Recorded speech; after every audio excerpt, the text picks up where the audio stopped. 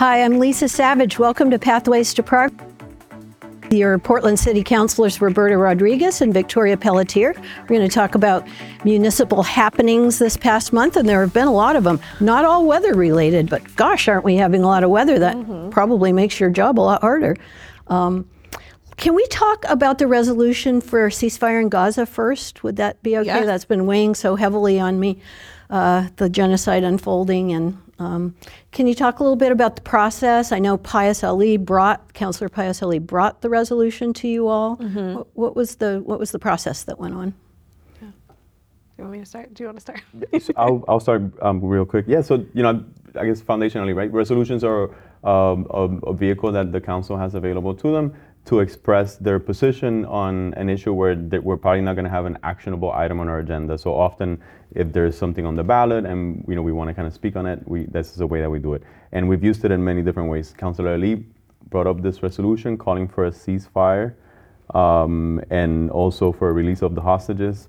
And it's been probably, since I've been in the council, the one resolution that has gotten the most people to show up and to provide public comment for it, and to advocate for us to pass it. So it was, I think it's interesting because often for these resolutions when they show up, like I said, they're not action items. So it's that they feel almost like inconsequential.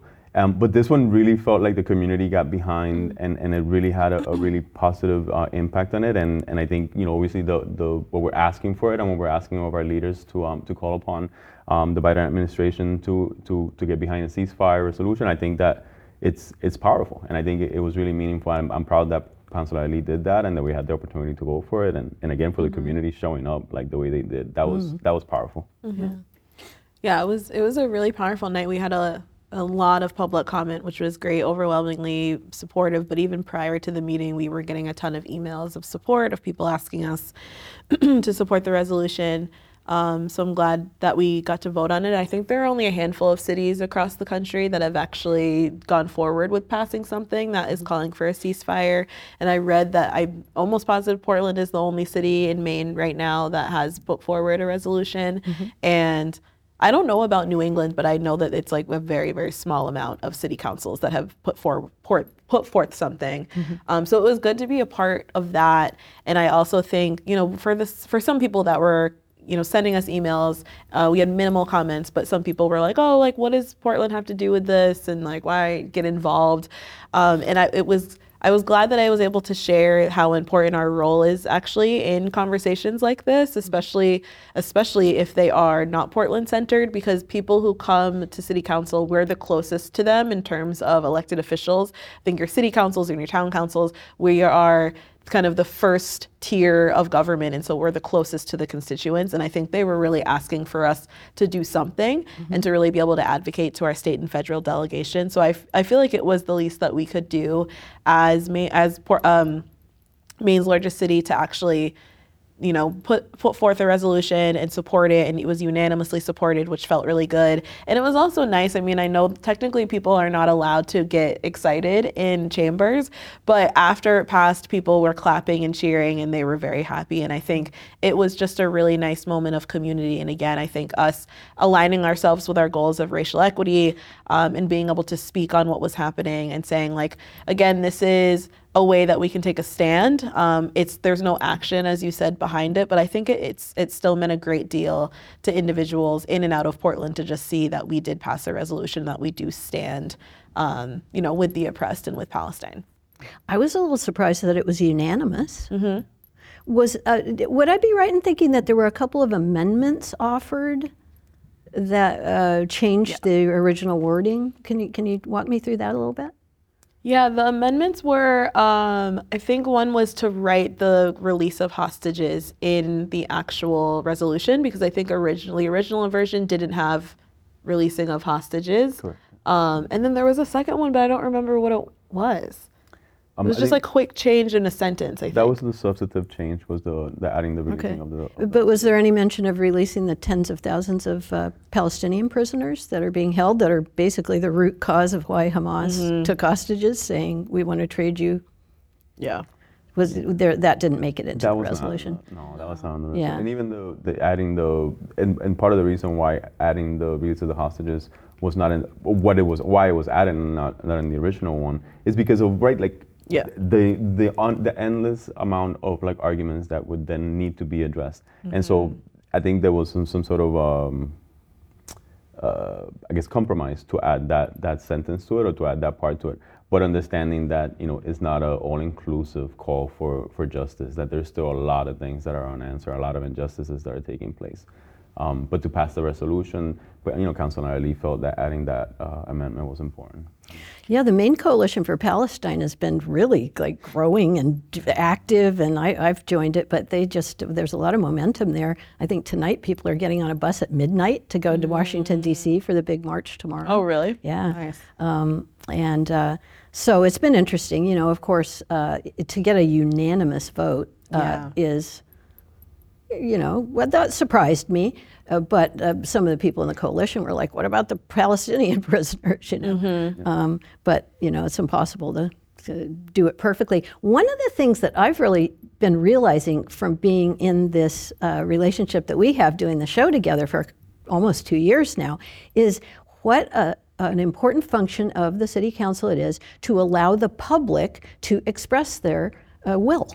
You know, your meetings, sometimes they go until, gosh, way into the wee hours of the morning sometimes. But there really isn't another mechanism. Like, what else is there? Letters to the editor. You know, if you happen to see us on the street, we might interview you. So it's actually a pretty important function of city council. And I'm sure there must be meetings where you're sitting there thinking, oh my God. We've heard the same, you know, I mean, people say the same thing over and over a lot. Yeah, I mean, it's so interesting because the longest period of time we had public comment, I think, was Order 68, I think so, and it was 4 hours of public comment. And so I think with the Palestinian resolution, I don't know, it was maybe an hour and a half. I don't know, I don't really remember, but it was significant. But even, I don't know, it's something about being in person, and even though it seems like everybody is maybe saying something similar, I think everyone comes with different energy, everybody comes with a different story, and so it actually is really easy, at least for me, to stay really engaged with what people are saying. One, because I think it is our duty to, you know, pay people respect when they're coming to the meeting and they're sharing, they're waiting to give comment sometimes for hours. I really want to make sure, because I've been to meetings before where they're not, the, you know, former councilors and former elected officials haven't been, just haven't been, you know, paying respect and haven't been like, thank you for coming in and trying to look and make eye contact. It definitely is challenging at times when you do have to endure and can kind of sit there for hours, but I think that's the least that we can do as elected officials. And I think especially for the resolution, it was it was hard because everybody was really emotional, and hearing, of course, the horrific things that have been happening to Palestinians. It was a really emotionally charged meeting, but it was also really necessary for us to hear that. Like, I didn't want any sugarcoating on the realities of what was happening. And so people were there and they were sharing extremely graphic stories, and that's the reality of what's happening. So I think, again, as individuals that are super privileged to be in that room and are not, you know, currently in the midst of a genocide, I think it was really important for us to make sure that we were hearing everybody, allow them to share. And even, you know, I know there was some challenges with people getting emotional and kind of like speaking and cheering or booing or whatever. And even that is really, it's hard because you're in a space and you have emotions, and especially with such a significant topic. You know, I definitely was hoping that there were a couple times we paused and I wasn't sure if we were going to go forward or not, because I know Mayor Diane was getting a little bit upset at people speaking and just kind of like, you know, sharing their feelings via cheering, booing, whatever. But I think in those moments, I think we need to be as lenient as possible and understand that people are coming in and they're coming in to share their stories, and they're coming in to share their experiences. And so I think we can respect that and also understand that it's going to be an emotional time in there. Yeah, you know, that night was really interesting because we did have significant amount of public comment, but it wasn't the longest that we've ever had. But it was so, the energy was so heightened that night that I was engaged and I was listening to all the public comments, and it was like I mean, I don't want to say it was tiring, but I did feel at the end of the night, I leaned over to Councilor Trevorrow and I said like, wow, it's only 7:30. I feel like we've been here for much longer than that, because it felt intense. You know, public comment. I've been, I would say, fortunate to have been part of, probably over the last several years, some of the longest meetings that we've had. So the reopening of the schools after the shutdown of the pandemics, when we were deciding our health and safety protocols, those meetings went on well past 1, 2 in the morning also. And at one point we ended up having to stop a meeting and start over the next day. So we're talking school board now. School board, yeah. And then when we had the SRO the removal from the schools, that was School also resource officer. That was also a very long meeting because of public comment. And then Order 68 to stop the camping policy, obviously, you know, a couple of meetings ago. That was so I've been part of, I think, some of the largest showings of public comments. So you're kind of a controversy magnet, is what you're saying. You know what? If there's something that I'm going to take away from my years in public, it is those moments. But to your point, you know, public comment, in those instances where it's been like literally hours of people speaking, that's when I've been the most engaged. Right. That's when I was chair of the board during the other two, so I was literally the one that was in charge of like introducing people and getting them out of the queue. And then for 68, it was I and Councilor Trevorrow and myself introduced it. So I felt like this duty, like I have to listen to everybody. And there were a lot of people that were opposed to it, but you know, especially those people. Yeah. And I've learned to really appreciate it. I've learned to appreciate that people show up for the issues that they care for, and there isn't any one global issue that's going to get them all out there. So over the span of like, you know, some 8 years that I've been around doing this, I've seen different people show up for different things, and I think it's always been really special. Is this an appropriate time to reflect on the change of not taking Zoom comments anymore? Ooh, yeah. Because obviously that was a whole different structure with its own set of problems. And have you now had 2 meetings or 3 meetings? Yeah, we've had several since we stopped taking Zoom comments. I think was it the end of summertime? Yeah, around October, I think it was. Excuse me.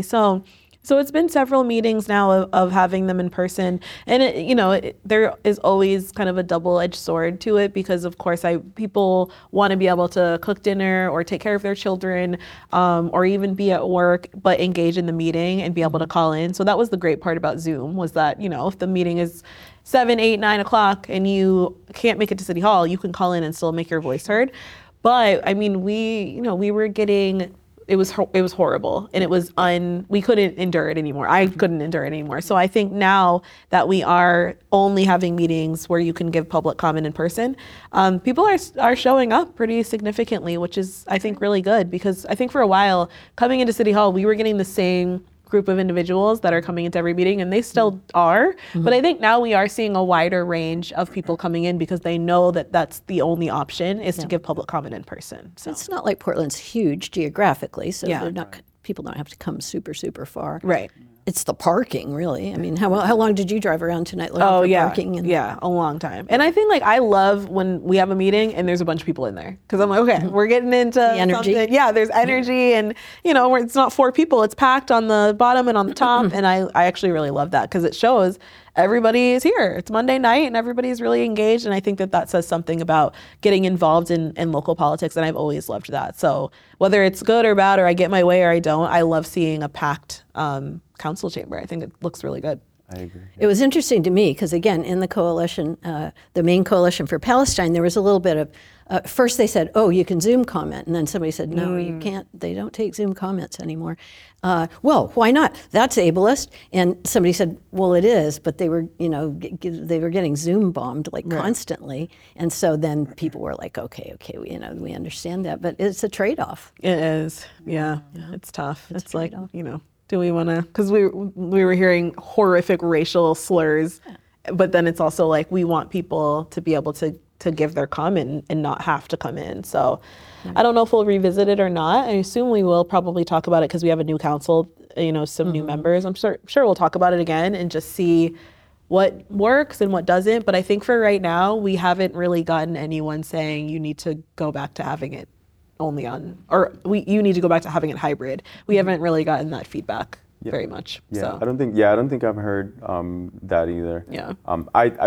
To be very honest, I'm kind of torn, but I think I'm much more open to us going back to allowing remote participation. I do think that we need to put in place some systems that maybe help to mitigate some of the hate speech that we were being confronted with, and perhaps screening the calls, right? Like just simply you can tell. I mean, we know from the moment that they introduce themselves, you can tell whether there's a clown behind the microphone or like an actual resident. And so screening them, hey, can you tell me your name and your resident? And we'll put you in the queue, and that can probably help to mitigate some of that. But I do think that it's a valuable tool for people to contact us.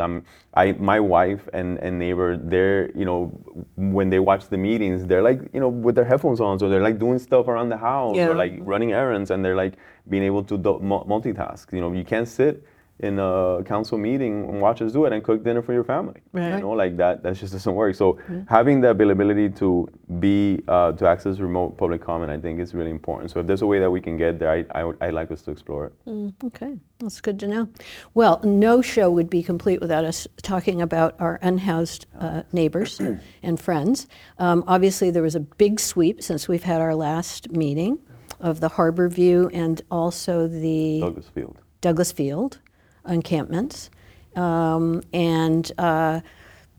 What do you want to share about, I know that the council didn't want to have sweeps at all, and they didn't want to have sweeps in winter, but lo and behold, we've had a sweep. I saw a TV segment, I don't know how accurate it was, just recently, last couple days, showing the new shelter and saying like, gee, they had somebody from Preble Street saying, that I think everybody's in shelter today. I mean, you can only say it for a day. But in some sense, it seems that perhaps in conjunction with the weather, that it was effective in getting people into a safer roof over their head, not going to freeze to death situation. How are you guys feeling about this most recent sweep? Or sweeps, I should say. It was really 2 locations, right?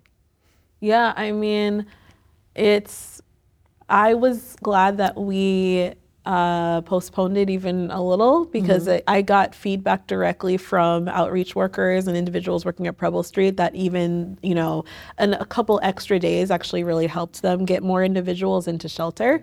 So I think, I was glad that we were able to postpone it. I'm obviously, Councilor Trevorrow and I wrote an op-ed about how we feel about encampment sweeps. And I think it's, I'm really looking forward to us doing work in health and human services and public safety to really address a lot of the barriers that we're still getting feedback on that exist at the HSC. I think I'm just ready. I really want I want us to treat the unhoused like people. And it's really hard because I think we have a ton of feedback where we are treating them like animals, essentially, and saying just sweep them right into the shelter. We've seen that doesn't work. It hasn't worked since May.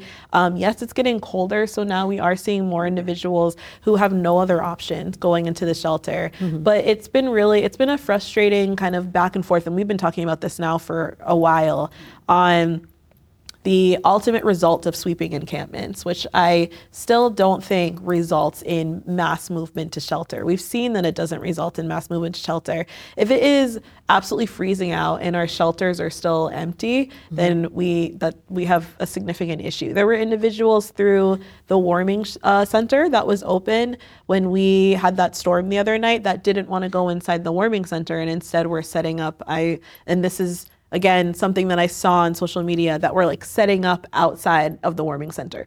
And advocates that were working at the warming center who have experience working with the unhoused, we're not forcing them to come in, just going on, checking on them, making sure they were okay, and saying, you don't have to come in. I think we have this assumption that people aren't traumatized by certain areas that they're not familiar with. We have assumptions that any type of building will do for someone that's unhoused, of just going right in and not realizing that a lot of people have lived experience of being unhoused.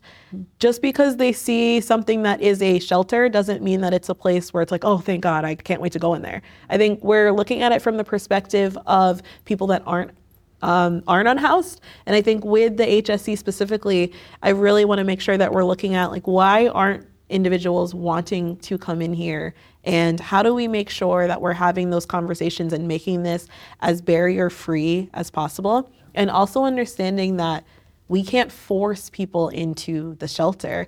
And if we're sweeping their encampments in the hopes to force them into shelter, then we're criminalizing them for being unhoused. I don't see any other way around it. I don't know how else to talk about it. I know people are, like we wrote our op-ed, we got some op-ed responses back, which I love. That's part of how it goes. I have my opinion, you people have theirs. But I'm never gonna criminalize anyone for being unhoused. And I think that that's been a really challenging back and forth with a lot of people of saying, well, we're your constituents and they're breaking the law. And it's, we have a significant systemic issue that I think is so clear. And we made our goal racial equity again, second year in a row. So, I'm hopeful that we can come up with better solutions rather than just thinking that we can continue to sweep and force people into a place that they don't feel comfortable or safe. I also feel like I need to say shelter isn't housing. Right. It's a short-term solution that you might keep somebody from freezing to death, but it's not housing. Right. And it's interesting that when people, when the calls go for, oh, we got to get these people in the shelters, I think that they assume that it's like that's the end result, that they should stay there. It's like, no, that is like literally like barely a means to an end to some of them. I agree with what Tori was saying. I think that when we approach homelessness with a caring and humane approach, I think that we can achieve so much more, right? Because we start to deal with the humanity and that shared humanity that we want community to deal with problem solving. I think that the effort that we saw our partners put in place when they had that extra time, when the sweep was postponed, was incredible. I got an email today from Preble Street that talked about the number of people that they were able to get housed and the outreach, the outreach effort that they put out there, and it's amazing. And if those people and that effort is what drives policy making, I feel optimistic about what we can achieve. Now, to your question about how I feel about the sweep, what is most frustrating to me and what I keep saying during our meetings and what I was trying to accomplish with Order 68 is that we need to understand how these decisions are made. When we talk about the number of available beds in the shelter being, we saw a decrease in the number of intakes at the shelter, and so we felt the sweep was indicated. That means nothing to me because I don't know what the benchmark was. What was the threshold that wasn't met? How many people, I don't need, none of that stuff is clear to me, but the decision is still made. So I feel as a counselor helpless because my job is to be, right, like the messenger from the constituents to the manager. I'm supposed to be able to communicate back and forth. My constituents are saying this, hey, the information that I'm getting from the staff is that. But I can't do that right now because I don't understand the process by which that sweeping policy or the encampment sweeps are taking place. And I don't know how else to get this across. Now, thankfully, as a result of Order 68 failing, and it got pushed over to the Health and Human Services Committee, and that's where that work is going to start taking place. We had our first. And you guys meeting. Are both on that committee. We're both on that meeting, along with Councilor Fernier and Councilor Trevorrow, and that we just had our first meeting, and there's some exciting work that is going to take place. But again, to me, the priority needs to be a clear understanding across all stakeholders of how the data is used to then use that policy. If we're going to continue to have a policy that allows the manager to sweep encampments, so that to me is so important. Well, maybe I've just been making this wrong assumption that the way the decision is made is that influential constituents contact not the council necessarily, but city government officials, people that work for the city, complaining, get this encampment out of my neighborhood. We have this problem, we have that problem, we have this complaint, we have that complaint. There's always a big issue of public health, because public health affects not only the people in the tents, but the people in the neighborhood and so forth. And again, it's just my assumption that there isn't really a metric. It's more like pressure builds up, saying, city, you must do something, and then, Well, there is a percentage of the population that's going to require a different approach than the vast majority of their own house population, right? And an approach in how you get them, the proper housing situation for them. And guess what? The folks that are, once we get the vast majority of people into a shelter, the ones that are still out there are the ones that need more help, right? The ones that need more time, more effort, different approaches. Maybe a different team needs to go out there. What they don't need is to be swept out to another part of town to start over the work. They need more emphasis, more attention. And I don't understand how anyone can come to the conclusion that sweeping an encampment is the best way to help the people that are most dire in need of our resources. It's the opposite of what I think most people would conclude is indicative to help those people.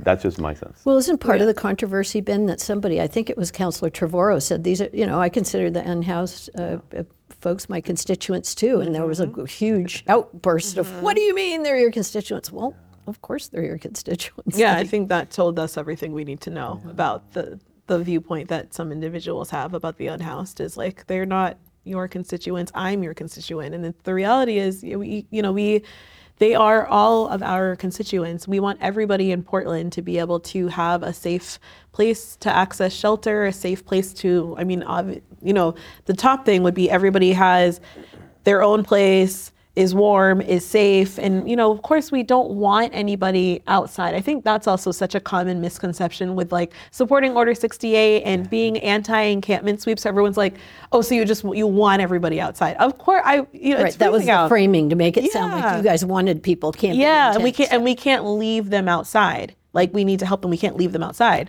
But the reality is, and we've said this a million times, if every shelter we had was full, there were still going to be individuals camping outside. That's just the reality. So I think, it's going to take significant time as well. And I think that that's something that I try and make sure everybody is aware of. I think we're seeing now the growth of encampments in such a significant way, more than we ever have before. It's not going to be something that we're ever going to be rid of, one. And two, I think even the current encampments that we have, it's going to take time. It's going to take time for us to figure out our housing crisis in Portland. It's going to take time for our social service workers to build up relationships and trust with individuals who have been let down by the system and don't trust in any individual saying, hey, come to this shelter, come to this place, and you'll be safe. Had very traumatic childhoods. Exactly. Very severe trauma experienced in the past. So coercion and force and violence are not helpful to someone who's living with that kind of trauma. It's a tricky situation, but so you have a meeting coming up with the committee. Do you want to talk? We have a couple minutes left. Do you want to give us a little teaser of what the Health and Human Services? Yeah, we had our meeting on Tuesday. I'm like, what day is it? We had it on Tuesday. And it was great. It was our first meeting of the year, of the session. Now Councilor Rodriguez is on the committee with us, which is great. We have 4 councilors now. We talked about goal setting, about what we want to do, what we want to accomplish. Of course, encampments and our unhoused was at the top of the list.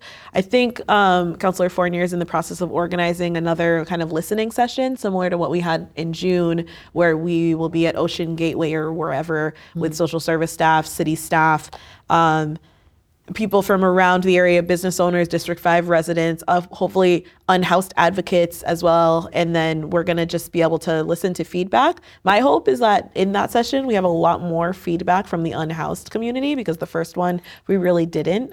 It was really residents who are housed kind of talking about how they feel about the unhoused. So I'm hopeful that this can be maybe more of an unhoused centered conversation, so that we can see what we need to do better in order to help support. But I'm excited for us to really prioritize that work on top of a million other things this year. But we're looking forward to really finding ways that we can make sure that we're advocating for our unhoused and supporting the work of the encampment crisis response team and city staff as well. I'm also excited. There's going to be a new Health and Human Services department head or director. So having that person come in and get caught up with the work and be the new leader in that department, I think it's going to be crucial how the committee operates with a new director in place. I'm excited for the being in the committee this year. I've been trying to get in this committee for 2 years, and it's not like I wasn't allowed to, but I just didn't. It didn't line up for me to be in it. So finally this year, I let you in. You got in with the cool kids. No, I made the choice. I decided to step out of sustainability and transportation, which I had been in the last few years. And I said, no, I really want to follow this last year of my first term. I really want to follow the encampment and the homelessness issue more directly, and that committee is what allows me to do it. So Mayor Diane was able to get me in there. Can I say Believe one it or quick? not, we're before out we of leave, time. Can we say one quick thing? It's got to be quick. Jim Levine from Homeless Voices of Homeless Justice Voices for Justice. He's in the hospital. He was in an accident a couple of weeks ago. So just want a big shout out. I hear he's doing better. Big shout out to him. Oh, we love you, Jim. Yeah, we love you, Jim, so much. And sending him all the best wishes and that he gets better soon. Yes, he's been a very important voice in that Such a community crucial, for many years. Absolutely. And, Yeah.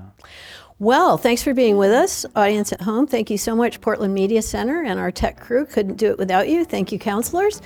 We are here every second Friday of the month at 7 p.m., coming to you live.